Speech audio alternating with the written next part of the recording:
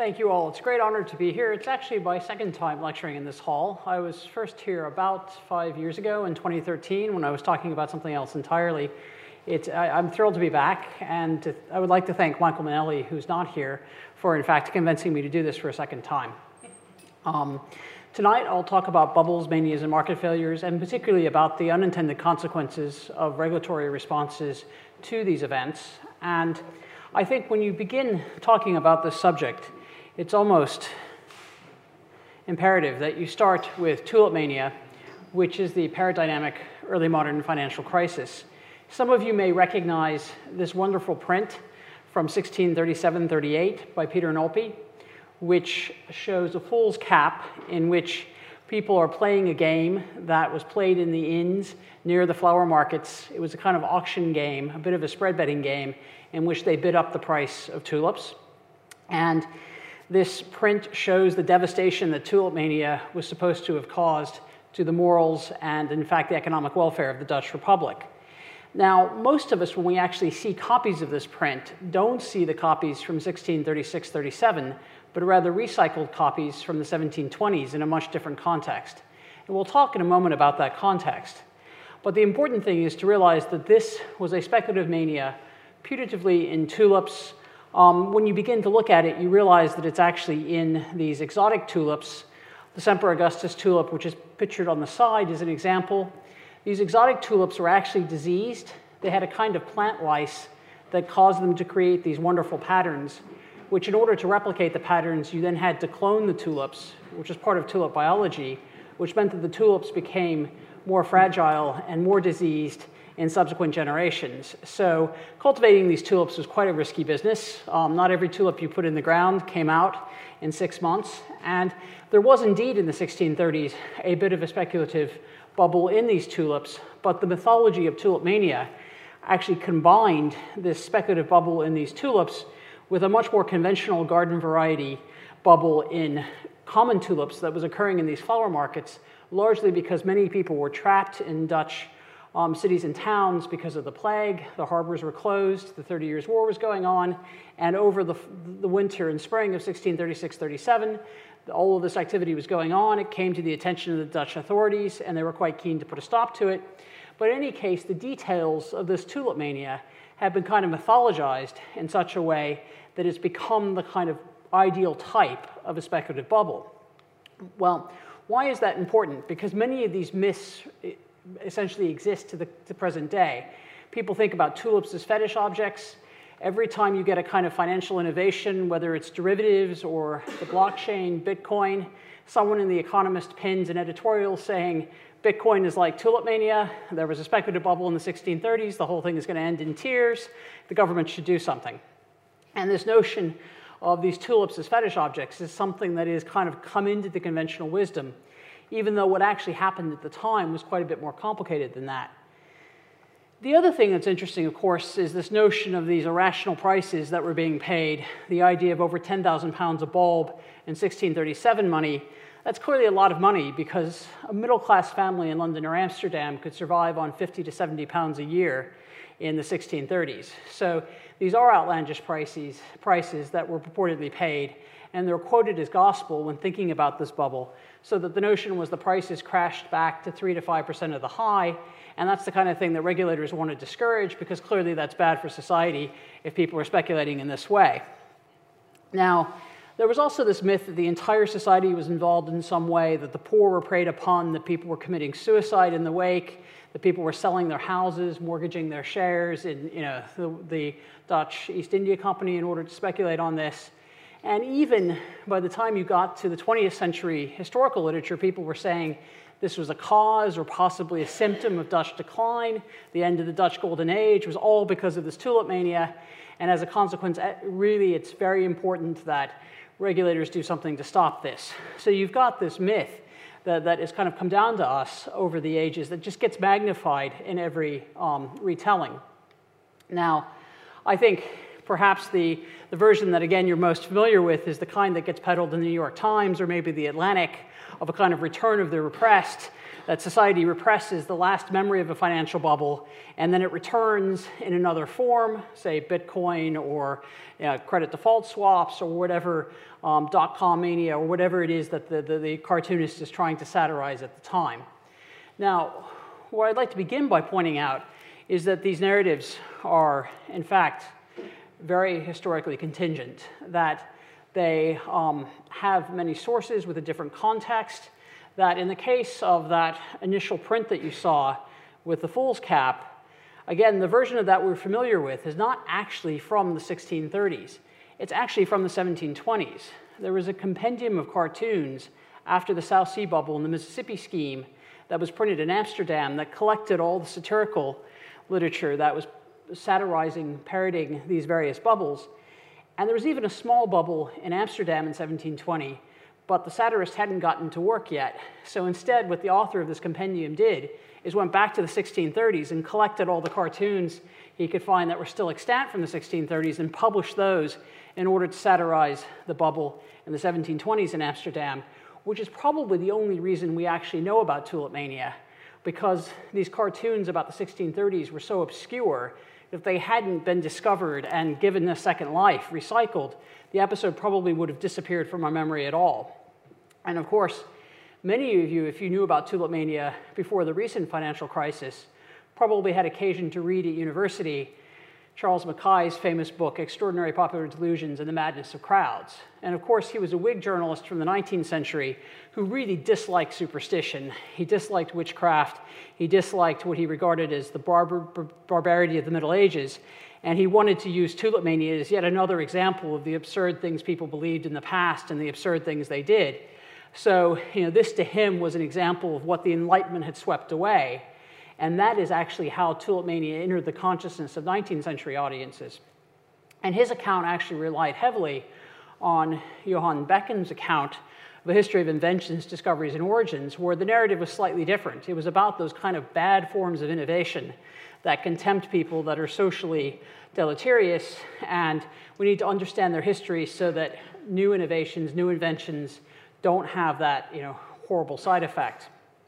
But where did all this come from beyond these prints that they saw in the 1720s in The Great Mirror of Folly? The sources for the actual tulip mania episode are largely these contemporary Dutch dialogues, which the Dutch Calvinist authorities had commissioned in order to lampoon what they regarded as the bad behavior of Anabaptist flower growers. So these exotic tulips were actually made or principally grown by Anabaptists, who were a religious minority, were not very well liked by the Dutch Calvinists, despite the fact that there was religious toleration in Amsterdam. So they commissioned these dialogues to suggest that actually these evil flower growers had kind of encouraged the social disease of speculating on tulips, and all those prices that people find, and all these vignettes of suicides and terrible social contagion actually come out of these dialogues. But these dialogues were actually just religious polemics. They are not necessarily a particularly good reflection on what was actually going on in the 1630s. But all of this was picked up again by Keynes, really, because he was interested in this in terms of his notions about how animal spirits work and what can eventually be done to smooth aggregate demand and how you think about this. And that was actually kind of serendipitous, because there was a Dutch historian, Posthumus, and I'm sorry that's actually misspelled, there shouldn't be the O there, but Posthumus was actually investigating the origins of the Dutch tulip mania in the late 1920s, and he happened to publish his article on this a few months before the financial crash of the 1929. So the fact that he published this episode about tulip mania a few months before the crash in 1929 meant everybody who experienced the stock market crash in 1929 sort of found tulip mania as a good, ready analogy, a good explanation of what had happened. So you've got these various different sources of this myth, and what's at stake here? Is it more than just kind of schadenfreude of laughing at the misfortune and folly of others? Or is there actually something about this that's important for our understanding of how of these crises and how we manage them? Now, again, these are changing narratives of financial crises, and I think the way in which they change are quite important, because it's always about regulation. In the earliest incarnations, to the extent that you can find references to these in the 17th century, including those two religious dialogues I pointed out, this is about morality tales. This is about the authorities, religious authorities, needing to impose religious uniformity, needing to discourage greed, needing to discourage idolatry, needing to say that actually this horrible gambling game is against the sensibilities of Dutch Calvinists, and their regulatory response was to punish it as gambling with the understanding that this was sending a message about what was acceptable in terms of the religious values of the day. Now, when you fast forward to the 19th century, this is about rationality and irrationality in the Enlightenment sense. And of course, in the 1820s, you had the crash of 1825, and in the 1840s, you have these railway manias, and it's very convenient to suggest that financial panics are on par with superstitions of unenlightened eras, equivalent to witchcraft, alchemy, mesmerism. And that has a different context because, again, it's convenient to the people who want to regulate these to think of them that way.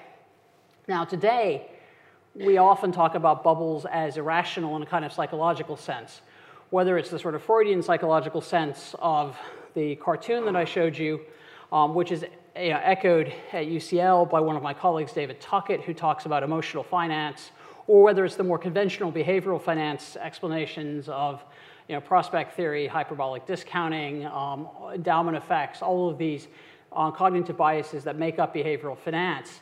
However you try to encapsulate it, this is about this notion of irrationality in a psychological sense, and we have modern theories for explaining it, which give us different regulatory recommendations, whether it's having a kind of net nanny who's supposed to stop, or a market nanny who's supposed to stop speculation if it occurs, or whether it's about finding some kind of nudge that encourages traders to behave more responsibly. These modern psychological theories underpin the regulatory response.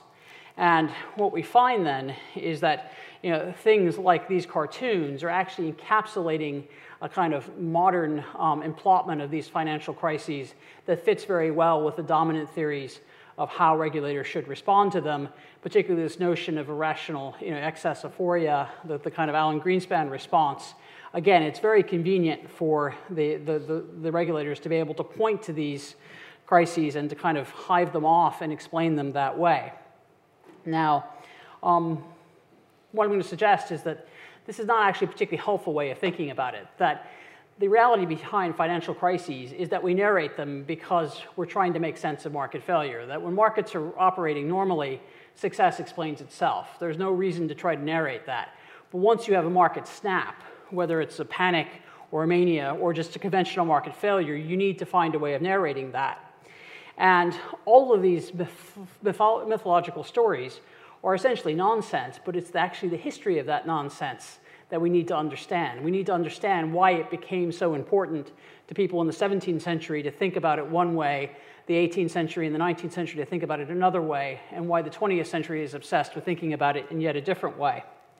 And when you do that, you begin to see how financial crises and the regulatory responses that follow them end up sowing the seeds effectively for the next crisis. Now, I also want to pause for a moment and reflect on what we mean by unintended consequences, because that's something that's thrown around quite often. It's kind of convenient trope of the Times or the Economist, or even the Financial Times, the sort of center-right and center-left press likes to talk about the unintended consequences of policies. Policymakers are not as omniscient as they think they are, and as a consequence, they can't anticipate what's going to go wrong when they take a particular course of action. Well, that obviously comes in the first instance from Edmund Burke, who is today often suggested to be the father of conservatism, although he would have very much rejected that, because there are few people he despised in the 18th century more than Tories. He was an old Whig. He believed in the American Revolution. He didn't like the French Revolution, but he didn't like Tories either. So he would absolutely refuse the label of the father of modern conservatism. But he did certainly believe two things, the first of which actually is also echoed in Adam Smith, who essentially just cribs that line and gives it a different gloss, and that is that no man who is not inflamed by vainglory into enthusiasm can flatter himself that his single, unsupported, desultory, unsystematic endeavors are overpowered to defeat the subtle designs and united cabals of ambitious citizens. When bad men combine, the good must associate, else they will fall one by one into an unpitied sacrifice and a contemptible struggle. And what he recognizes was what Smith recognizes, which is that when capitalists combine to restrain trade, they're very successful in doing so, and that when regulators try to think about responses to financial bubbles, they're presented with lobbying on the part of market participants and financial capitalists who are trying to get it to go one direction or the other. So Edmund Burke understood that. He was in no sense naive about the extent to which lobbying of one description or another is something that occurs, and that what we today call regulatory capture is a feature of this and an important phenomenon to consider. But Burke also understood that that which is in the first instance is prejudicial may be excellent in its remoter operation, and its excellence may arise from even the ill effects it produces in the beginning. The reverse also happens, and very plausible schemes with very pleasing commencements have often shameful and lamentable conclusions. And indeed, many of the well-meaning responses to regulators to financial bubbles have had shameful and lamentable conclusions. So I think pausing to reflect on Burke is worth doing because he was quite foresighted in recognizing both of these features. And these features are part of our modern theories of regulation, which fall into essentially two categories. There is the well-known public interest hypothesis, which is kind of the ideal normal type of regulation, what you want regulation to do. You want regulation to ensure that prices are affordable to consumers and that the risk associated with financial assets is reasonably priced and transparent. You want regulation to improve and sustain service levels, particularly in financial markets, but also elsewhere. And you want regulation to address market failures and externalities, especially the social impacts of whatever it is you're trying to regulate. And that's your kind of ideal normal type. That's what you want regulation to do. But there's also the private interest hypothesis that says, in reality, regulation is a response to lobbying by producers and market participants, and that regulatory capture is commonplace. And I think probably the best way to summarize this is another cartoon where, and I'm by no means actually targeting Goldman Sachs here, this is just the cartoon that has them identified, because there are many bulge bracket banks that all behave this way. You might just argue that Goldman Sachs is somewhat more successful than the others, but it's not different in character. But here you've got a journalist who's saying, you didn't learn the lessons of the crash, did you? You're right back to the same high-risk game. And he's saying, that's not true. What's changed? Well, fewer competitors.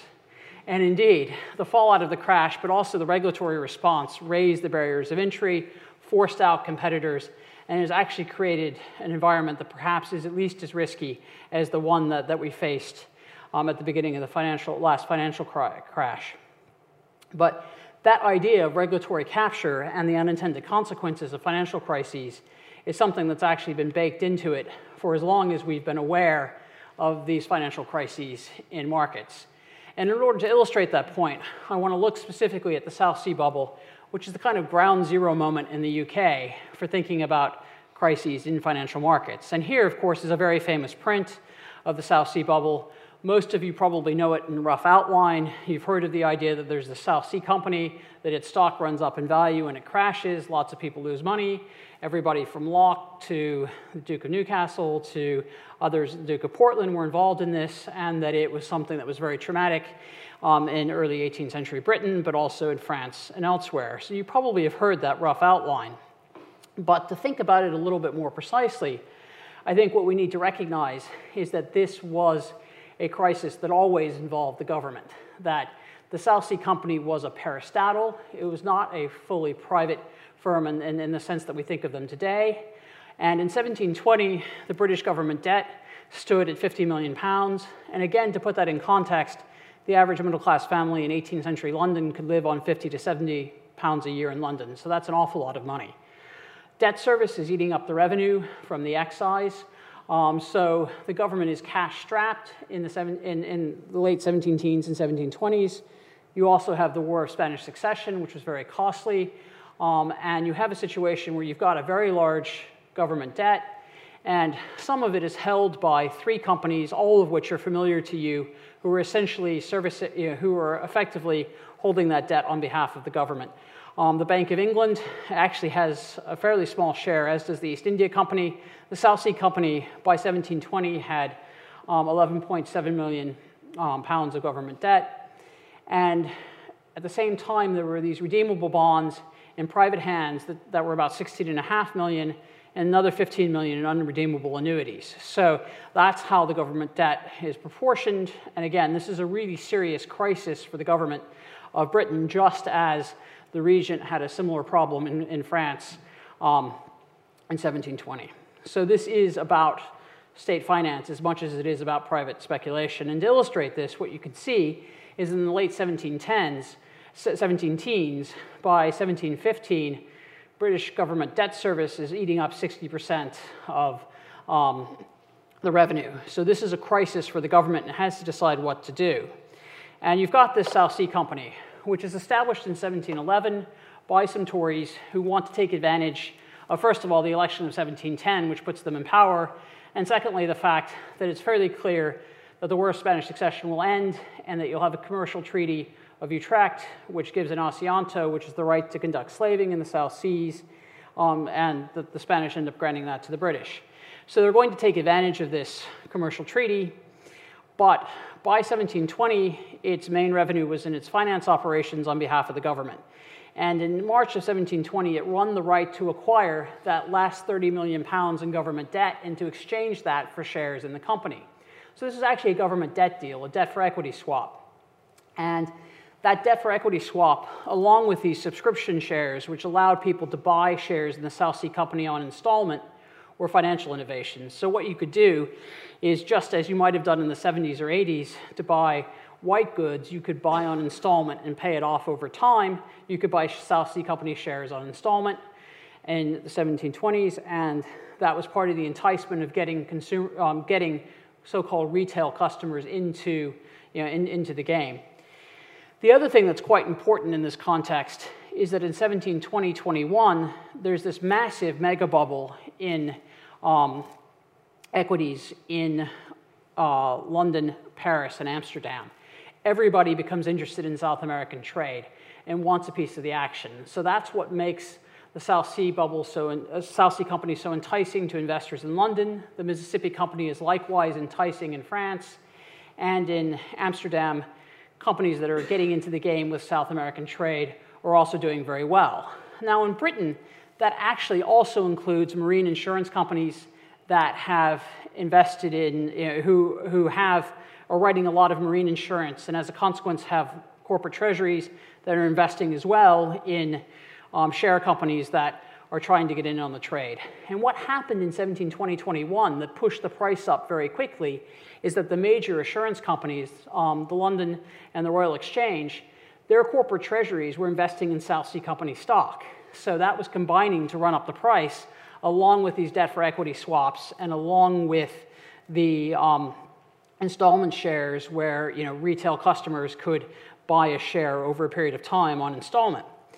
Now, this drove up the shares quite considerably, and as you can see from this particular chart, you've got a period of essentially unrelenting upward march of share prices, rather like perhaps London property in the last 5 or 6 years. But the point is that the directors become very worried that the other firms that are involved in South American trade, some of which are quite dodgy, like salvage companies that are going to raise Spanish shipwrecks or new colonies or other mad schemes, are distracting investors and making them less interested in South Sea Company shares. So what they do is they get together and they lobby Parliament to introduce the Bubble Act.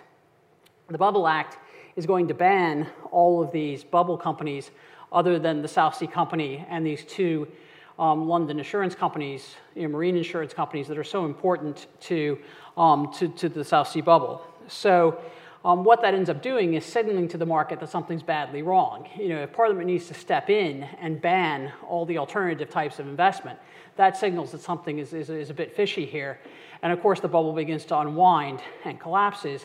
But the Bubble Act is passed anyway. It incorporates the Royal Exchange and the London Insurance Company, which you actually know for most of the rest of the 18th century in terms of writing fire insurance, not marine insurance, which is what the other companies and then Lloyd's Market actually do.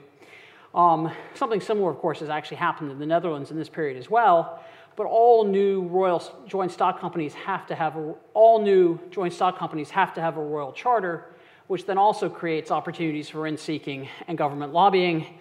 And these subscription shares, which are so popular, are actually banned until the 1840s. But contrary to popular belief, the South Sea bubble did not bankrupt the company, which continued merrily along until the 1850s when it was wrapped up along with the East India Company after the Sepoy Rebellion. So again, you have this bubble, and towards the end of the bubble, shares are essentially back down to where they were at the beginning of the bubble. But you have a regulatory intervention, the Bubble Act, which essentially casts a long shadow for about 100 years over British financial markets. And what does it end up doing? Well, first of all, here's just a bit of a share from the late 1720s to suggest that actually the South Sea Company is going strong in this period. People have to invest in something, and this is one of the few joint stock companies with royal charters. But there is a long shadow that's cast over British financial markets. And we begin to see this first with the Canal Mania of 1790 to 1815. And what happens here is that because you have this long period where only a handful of companies have royal charters and as a consequence are able to trade in Exchange Alley and are essentially the blue chip stocks of the 18th century, when you start having a need to raise finance for these canals, you end up having canal companies that are very closely held in regional areas, and you have competition to build canals often right next to each other. And as a consequence, the bubbles that you get from those Canal Mania tend to be very localized and reflect the idea that actually these markets are not deep enough to raise the kind of finance necessary. So what then happens is that these canal companies start flooding Parliament with these private members' bills trying to get themselves royal charters. There's an enormous amount of corruption, and Parliament actually responds in 1825 by abolishing the Bubble Act. And what that ends up doing is creating the steamship mania. And the steamship mania is actually the biggest stock market mania in British financial history, and probably the one that you've heard the least about. The steamship mania is taking advantage of the fact that Canal Mania, despite the large amount of money that changes hands, has actually resulted in building inland canals in Britain, and there also, of course, is the coastal business as well.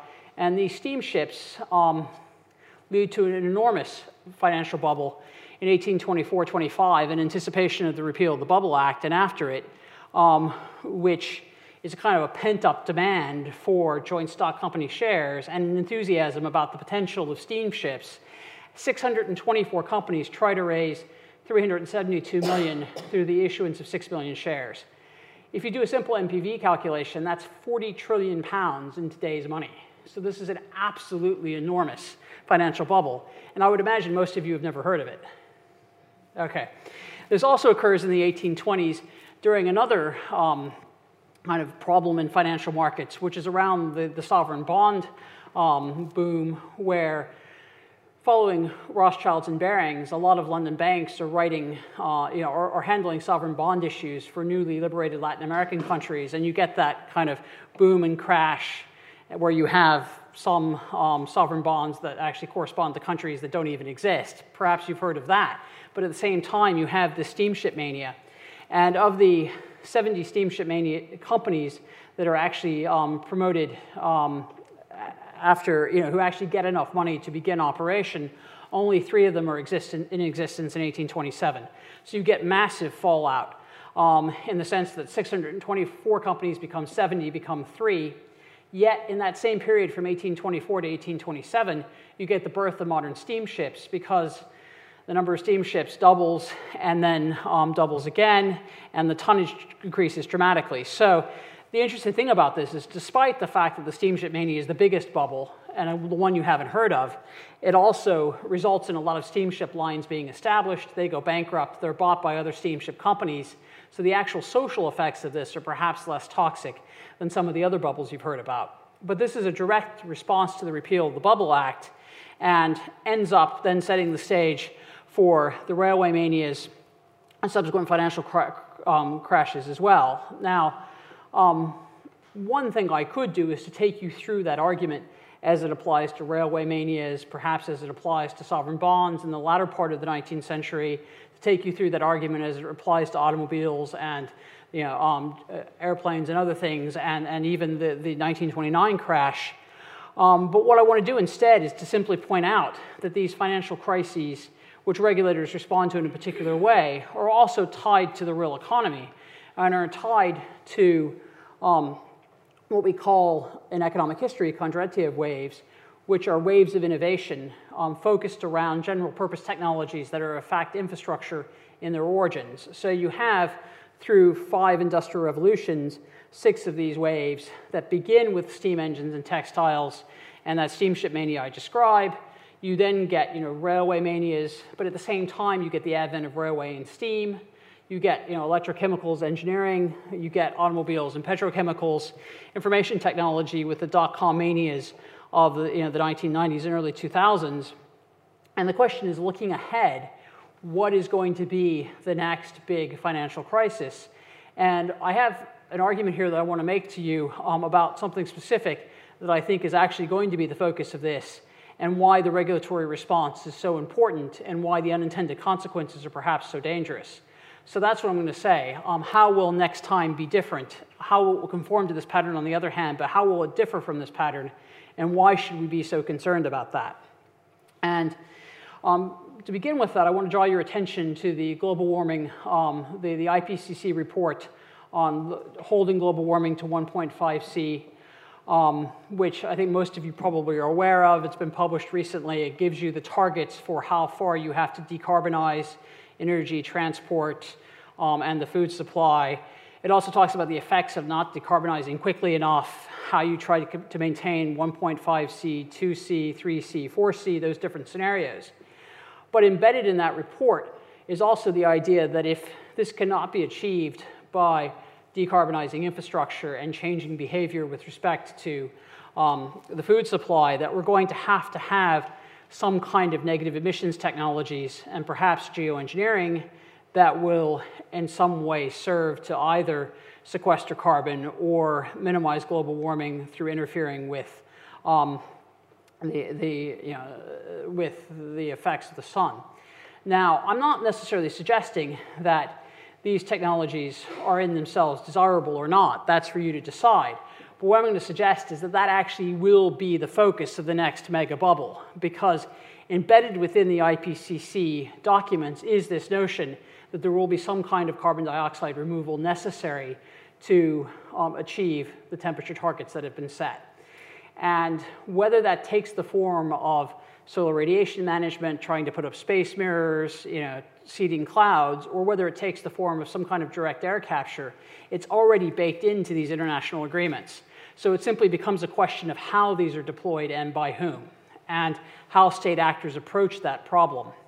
And here I also want to pause a second and reflect on the idea that too often we think about this as an interaction between the state and the market. And we're conditioned to do so because of the Cold War. Because in the Cold War, the idea is that you've got the Marxists who believe it's all about the state, and the state controls the market, and you've got a planned economy, and this is something that's a top-down approach. Whereas the notion is in Western societies, it's all about the market. The market is about market efficiency, allocative efficiency. Market capitalism is better than a state-planned economy, and that it's a bottom-up approach. But I think what's actually true is that it's not a two-player game between the state and the market. It's actually a three-player game where you've got financial capital that's orthogonal both to the interests of the state and the interests of the market. And this idea is actually something that I owe to Bill Janeway, who was a vice chairman of Warburg Pincus and somebody who made Warburg Pincus a lot of money in the 1990s in BEA systems and in the software Veritas that underlines PayPal. But the point is that his observation, and he took this, he actually significantly advanced it from Brodel, but he was reading Brodel as Mediterranean when he arrived at the idea, is that actually this is not a two-player game, this is a three-player game. And you've got financial capitalists who fund innovation, you have equities markets, and you have the state, and that actually what you have are three players who are trying to achieve their own agenda here, and that capitalists and the market are not the same thing, that their interests are just as orthogonal to each other as they are to the state. I think this is helpful insight in terms of understanding how the next bubble might unfold. Now, what's going on here? First of all, because of the scale of climate change, which is a global phenomenon, you have, on the one hand, the actual technology, the carbon dioxide removal technology, both the type of technology that's going to sequester carbon permanently and that's going to sequester it over a longer or shorter time horizon. But you also have the beginnings of a kind of market design of what this might look like, because the World Bank has already rolled out a pilot auction facility in tradable put options to allow developing countries to sell the carbon capture potential of reforestation in reducing global warming as a way of raising money to do these forest projects. So many developing countries, particularly in Africa and South America, have problems with deforestation. They're trying to do wholesale reforestation. Wholesale reforestation has the effect of taking carbon dioxide out of the atmosphere because of the effects of forests. How do they finance these reforestation projects? One thing they can do is sell put options for the carbon dioxide removal potential of these projects and raise finance in order to get these projects off the ground. This is a potential market design for carbon dioxide removal writ very large if you're going to do it in line with the way the IPCC imagines it might happen. But at the same time, you have players like sovereign wealth funds, you have venture capitalists, you have the inventors of these technologies themselves, some of which are unproven, some of which are still in blueprint stage. And you have states that are going to start procuring this technology very quickly. If you don't believe me, there's a lot of activity on the part of the Chinese trying to get direct air capture off the ground.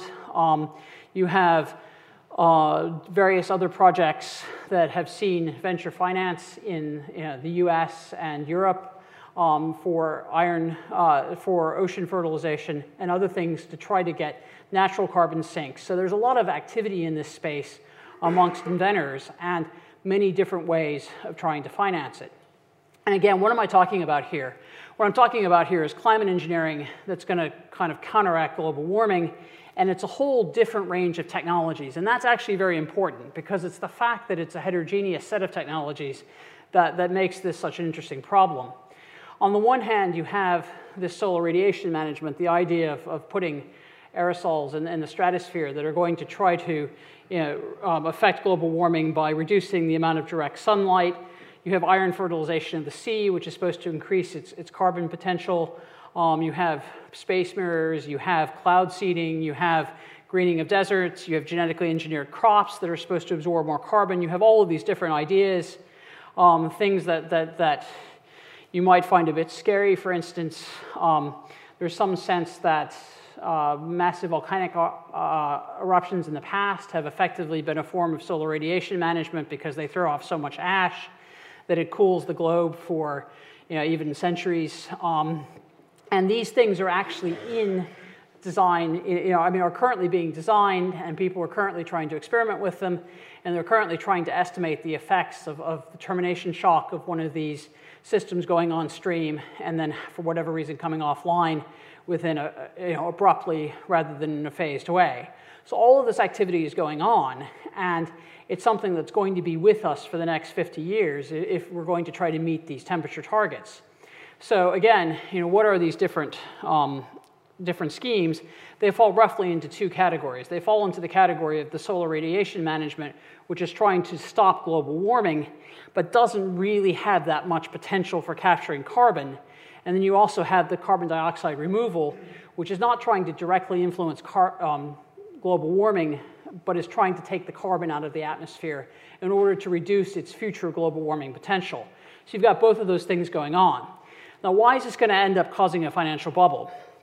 Well, first of all, you've got these technological challenges potentially around these termination shocks. What happens if you actually put up space mirrors, you cool the globe, and then suddenly you shoot the space mirrors down, and you have a very quick shock to the system? Or what happens if you actually have a forest that absorbs a lot of carbon, and then it catches some disease, and all the trees die, and that carbon is released very quickly? So the termination shocks associated with this are quite serious. There's something called an SRM bridge, which will potentially solve this, but it's still something that's theoretical. And the question is then, who will finance and who will deploy these technologies, and how do you manage that without causing both physical and financial risk to everyone, not just residents of a particular national economy. And the other thing is that if the way in which this is conceived is that individuals are supposed to change their behavior, which means maybe eating less meat, traveling by plane less often, using less carbon-intensive forms of transport, less carbon-intensive forms of energy, the idea is they can either change their behavior or they can buy some kind of offset to offset their carbon footprint. So, this is already something that exists. You can buy a carbon offset if you fly. It tells you how much carbon the flight produces. It allows you to buy that offset. You can trade these things if you're firms. You've got voluntary carbon offsets. You've had these markets now for about 10 to 15 years, both in Europe and the United States. And the idea is that if individuals are meant to buy these to offset their carbon footprints until we manage to decarbonize energy transport and the food supply, then how should these products be structured? Should they simply be able to buy a carbon dioxide removal future where they're saying, okay, I'm producing this much carbon now, but I'm betting that in 20 years there's going to be some technology that's going to take that carbon out, then how should we regulate those products? Because that's really enticing to people, right? There's a kind of moral hazard there. If you're convinced that in 20 years there's going to be some nifty direct air capture technology that pulls carbon out of the atmosphere, and you still want to fly to Bali on a holiday, then you can just go online, potentially, if these markets are designed that way, and buy your carbon dioxide future that offsets your carbon now by betting on some technology in the future. That's really attractive to people. And there are firms that are already imagining that they can offer essentially that. And they're already thinking about how they can market these futures that allow you to behave in a high carbon way now with a promise of technologically offsetting it later. So the question is, should we allow these things? And if we do allow these things, how should we design them? Should they be futures? Should they be more like the World Bank's tradable put options, but perhaps more safely designed? Should they be managed by the blockchain? If they are managed by the blockchain, what version of the blockchain? Because there's some versions of the blockchain that cause a huge carbon footprint themselves because of the way in which Bitcoin is mined. So all of these things are actually spinning around now. And states, venture capitalists, and the inventors of these technologies are thinking about how they're going to work. So part of it is that actually there is this potential for an SRM bridge. There's an interaction between these technologies because you can have a situation where you might decide that you need space mirrors for a while in order to reduce global warming, but then you want the carbon dioxide removal technology to kick in 20 or 30 years later to actually reduce the carbon. So these things work together, and you might even structure contracts that somehow hand off between an SRM solution now and a CDR solution later. And this is just a Professor John Shepard at Southampton who's got a nice napkin diagram of how this bridge might work. But the point is that the people who are designing these technologies are already thinking about that they might structure these hybrid products that take advantage of one technology now and one technology later. So if all of this is going on, you do need to think about it. And you need to think about it in terms of the markets, and the market in the top left-hand corner. You need to think about it in terms of the state and how either nation states or how some kind of form of global governance might organize these markets. You need to think about the inventors of this technology, and you also need to think about financial capital in all of its forms, whether it's sovereign wealth funds or more traditional sources of institutional capital, how these are going to work together. And actually, at UCL, we have started a research program to do this. We've published studies of potential market designs in environmental research letters, which is a common outlet for this kind of thing. We've also published articles on the moral hazard component in the Environmental Law Review, and we've published articles on the blockchain, or an article on the blockchain as a potential way of designing these markets in Frontiers in Engineering Management. We're not the only ones. There are people who are looking at this. But what I would suggest to you is that this is the next big bubble, because it is already baked into the international agreements for fighting climate change, and it is baked into the IPCC's framework for this, because they're saying that it's impossible to meet the 1.5C or even 2C targets with behavioral change alone, because the scale of the low carbon transition is so great as to require that. So what does that mean? What that means is that we need to think through these regulatory issues, because unlike these previous financial bubbles, this is unlikely to be something that's as simple as a share bubble. It's possible there will be share bubbles. It's possible that there will be all sorts of companies that are trying to raise conventional equity finance to start firms that produce direct air capture technology. But that's going to be a small part of this, because so many of these solutions, whether it's reforesting an area or finding a lot of pumice and chucking it in the ocean, or trying to alter the nature of the ocean as a carbon sink, are not actually conventional companies that are producing a product that you can invest in. These are schemes that people are doing to try to alter the carbon balance of these of things that are actually natural geographical features. What's going to be the focus of speculation is the ability to write these derivative contracts that say that you've got a particular type of carbon dioxide removal technology that's going to remove X tons of carbon from the atmosphere at some future date. And someone who is required to offset the carbon that they're producing now is going to buy that. That's the kind of thing that is going to lead to this financial bubble, in my opinion.